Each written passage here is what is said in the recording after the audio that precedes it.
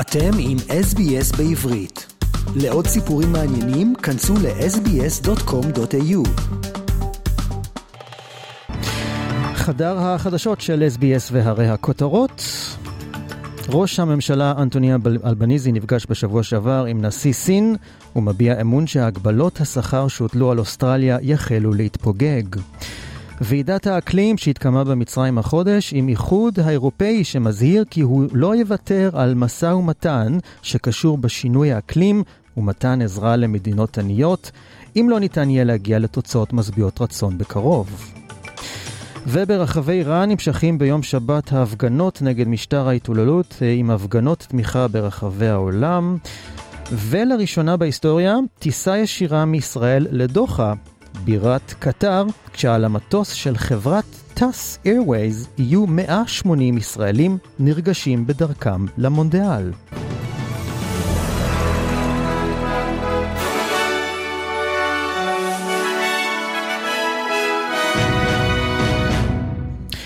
ונתחיל עם אוסטרליה וראש הממשלה אנטוני אלבניזי שנפגש בשבוע שעבר עם נשיא סין ומביע אמון שההגבלות השכר שהוטלו על אוסטרליה על ידי סין יחלו להתפוגג.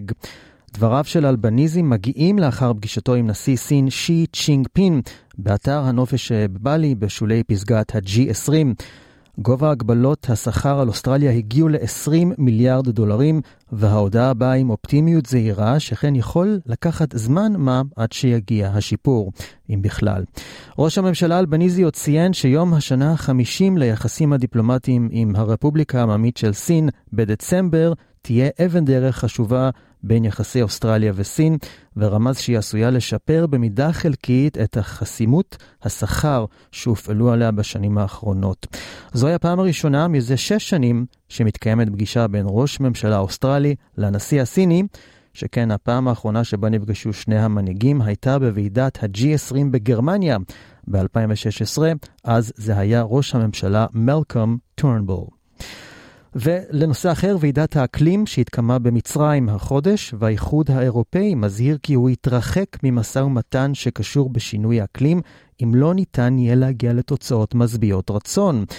בנאום בפסגת האקלים במצרים, ראש מדיניות האקלים של האיחוד האירופאי, פרנץ טימרמנס, אומר כי הוא מאמין שעדיין ניתן להגיע להסכם ומשא ומתן בנושאים מרכזיים. מוקדם יותר השבוע הציע האיחוד האירופאי הצעה שיש לתת פיצויים על ההפסדים והנזקים שנגרמו למדינות עניות כתוצאה משינויי האקלים.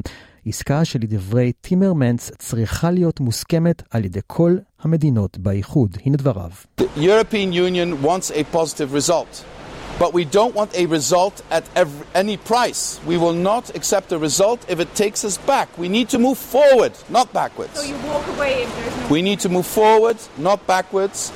And all ministers, as they have told me, like myself, are prepared to walk away if we do not have a result that does justice to what the world is waiting for, namely that we do something about this climate crisis. המשא ומתן סביב הקרן שתפצה את המדינות העניות מתוצאה של מזג האוויר הקיצוני עדיין צריכה לקבל אישור פה אחד. כמה שרים ושליחים אמרו שהושג הסכם למרות שחלק מהנקודות בעסקה עדיין בגדר מחלוקת. שליחת האו"ם הגרמנית ג'ניפר מורגן שיבחה את האיחוד האירופאי. הנה דבריה. The European Union said we want to make sure that the vulnerable populations, the vulnerable countries around the world, they're the ones that are supported here through a loss and damage fund. That's what we're working on. That's that whole piece, because we know that we have to keep 1.5 degree in sight in order to keep the losses and the damages in check. נושא שינוי האקלים. ולנושא אחר, ואיראן. באוניברסיטאות ברחבי איראן נמשכו ביום שבת ההפגנות נגד משטר ההתעללות. ומאזורי הכורדים בצפון מערב המדינה הגיעו דיווחים על 3 מפגינים נוספים שנהרגו מאש כוחות הביטחון האיראניים. ההפגנות שנכנסו השבוע לחודש השלישי נמשכות למרות אזהרתם של בכירי המשטר כי יפעילו מעתה יד קשה יותר נגד המוחים. המפגינים גם הציתו ביום חמישי אש במתחם ביתו הישן של מנהיג המהפכה האסלאמית ומייסד הרפובליקה האסלאמית של איראן, רוחלה חומייני. ולפי הדיווחים עדיין לא ברור אם נגרם נזק לביתו הישן של חומייני שנמצא בעיירה חומיין שבמערב איראן. לפי דיווחים מאיראן, מאז תחילת המהומות נהרגו יותר מ-300 בני אדם, רובם פעילי מחאה, אך חלקם אנשי כוחות הביטחון.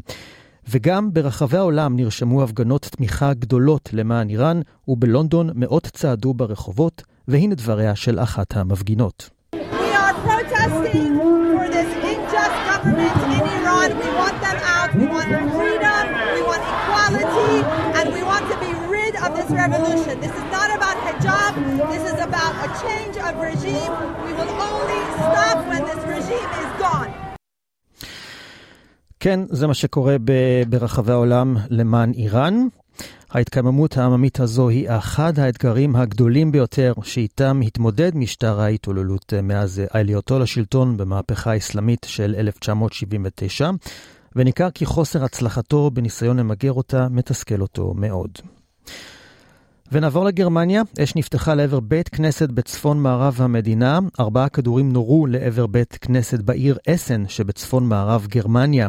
כך הודיעה ביום שישי המשטרה הגרמנית. פגיעות הירי אותרו במקום המגורים של רב בית הכנסת שנמצא במתחם. לא היו נפגעים מהירי. המשטרה המקומית עודכנה על הירי מעדי ראייה שמצאו חורים של הקליעים. בדיווח בעיתון הגרמני פרנקפורטר אלמניה צייטונג דווח כי הירי והחשוד תועדו במצלמות האבטחה. וביום ראשון, היום ה-20 בנובמבר, תמריא לראשונה מנמל התעופה בישראל משדה התעופה בלוד טיסה ישירה לדוחה, בירת קטר. על המטוס של חברת טאס איירווייז יהיו 180 ישראלים נרגשים בדרכם למונדיאל. אחד הנרגשים הוא מנכ"ל החברה אחמד עלי, שאמר שהם גאים לקחת חלק ביום ההיסטורי הזה, ברגע שבו לראשונה יטוס מטוס מישראל לדוחה בקטר. ואפשר לומר שזו שבירת מחסום. עלי, צעיר בן 38, הוא אנגלי ממוצא מצרי, שהפך למנכ"ל החברה הקפיריסאית ישראלית במאי השנה. הטיסה מתל אביב לדוחה תיקח כ3.5 שעות.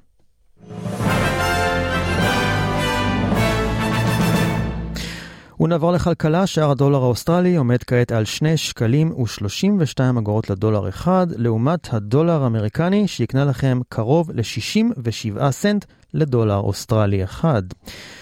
ומזג האוויר לסיום, היום ה-20 בנובמבר, הטמפרטורות יהיו נמוכות לעונה זו ברוב חלקי אוסטרליה. סידני עם 29 מעלות עם רוחות לקראת הערב, מלבורן עם 19 מעלות מעונן חלקית עם סיכויים לגשם ורוחות בערב, בריסבן עם 35 מעלות וסיכויים לסופה, פרת' עם 23 מעלות ומעונן חלקית, אדלייד עם 18 מעלות וסיכויים לממטרים במהלך היום, קנברה עם 18 מעלות עם סיכויים לגשם, ודרווין עם 33 מעלות מעונן חלקית עם סיכויים לגשם וסופה בהמשך היום. ועד כאן מחדר החדשות של SBS. עקבו אחרינו והפיצו אותנו דרך דף הפייסבוק שלנו.